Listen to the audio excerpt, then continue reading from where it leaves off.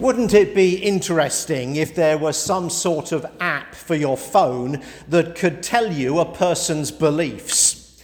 You could walk into a train carriage and your app would make little crosses hover over the heads of people who were Christians and other religious symbols over people of other faiths, or question marks over agnostics. I can think of some uses for that app. Sadly, it doesn't exist, but give it a few years. And so we have to depend on other things to tell us if someone is a Christian or not. And thankfully, there is a world of Christian consumer kitsch out there that, if you purchase it, will proclaim to the world that you are a follower of Christ. So, for example, you can buy bubble gum with the Bible verse, "Give and it will be given to you," printed on it. There are testaments, as the name suggests, mints with Bible verses on them. There are Christian golf balls with John 3:16 stamped on them. I think if I had a Christian phrase printed on my golf ball, it would have to be, "I once was lost, but now I'm found." But all this seems positively tasteful when you compare it with the cuddly 10 Plagues of Egypt toy. Now your 3-year-old can go to bed comforted by plush locusts, dead cattle, oozing boils, and the severed heads of the firstborn. I wish I was making this up. Actually, we don't need an app, and we don't need to examine people's shopping baskets to find out who is a true follower of Christ. Jesus gave us the one solid, guaranteed tell in today's gospel lesson. "I give you a new commandment, that you love one another. Just as I have loved you, you also should love one another. By this, everyone will know that you are my disciples, if you have fish magnets on your cars." No, wait, that's not right. I misread that. If you love one another, everyone will know you are my followers if you love one another. When I was a student, we used to sing a folk song called "And They'll Know We Are Christians by Our Love." It was fun to replace the last word, love, with quiche, but to do it so quietly no one would hear. But if quiche is not the bag you're into, you could replace love with anything. They'll know we are Christians by our broad smiles, by the shiny crosses on our lapels, by our church attendance, our modest dress, our conventional haircuts, the words we say when we hit our thumbs with hammers, our driving, our perfect marital histories, our clean criminal records, our yard signs, our bumper stickers that turn moral complex issues into dishonestly simplistic slogans, our opinion of the Supreme Court, the people we disapprove of, the books we ban, the comedians we cancel. Anything, really. It doesn't matter what you put there in the place of love, except for one major drawback. These things don't tell you who a genuine follower of Jesus is. They can't and they won't. Anyone can slap on a bumper sticker or wipe on a smile, but it is the love we have for each other and that love alone that will tell the world we are followers of Jesus. Someone should be able to walk into church or into coffee hour or a church social event and observe us for a while and say, "These people are the real deal. No doubt about it. There's genuine love in the air. The way they treat each other and talk about each other, the way they rush to each other's help, the care and concern that goes beyond mere friendship or the affinity that comes from being part of the same social circle. It is costly, sacrificial, humble, unselfish. By this, everyone will know that you are my disciples. Just the way we relate to each other should be magnetic to people who are outside the church. They should see us and think, wow, this stuff about God and Jesus, there must be something to it, because look how these people treat each other. I must admit I can be a little unrealistic in my expectations of churches. I think we shouldn't need stewardship campaigns, because if everybody loved God and loved the church, they'd just give. No need to ask, it would just be natural. And the same thing with sharing our faith with others. In the perfect world, we wouldn't need an evangelism committee or a welcome committee, because we'd all be living such loving lives that people wouldn't be able to keep themselves away. Folk would just pour in. I know, I'm hopelessly naive, but I hope you admit I have a point. If Jesus is correct, and that by our love for each other, the world will know we are his followers, then churches do not need beautiful buildings or thriving programs or a big budget or wonderful music or gifted clergy. In fact, we could all probably name famous churches that have all of those things but are quite unhealthy. No, by this, everyone will know that you are my disciples, if you have love for one another. This is why the kind of welcome we give to guests is so vital. When you walk into a church for the first time, you can tell within a few minutes if these people really mean it.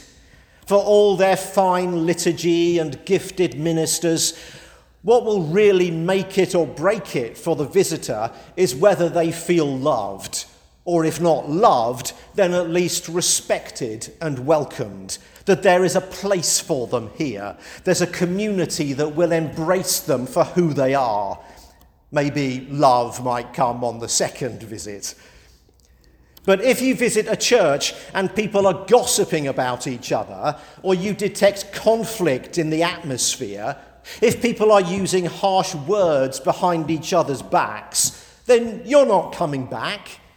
Whose idea of fun is sitting in someone else's family fight? By this, you will know that everyone will know that you are my disciples, if you have love for one another. We are very aware, painfully so, of Jesus' command to love our enemies.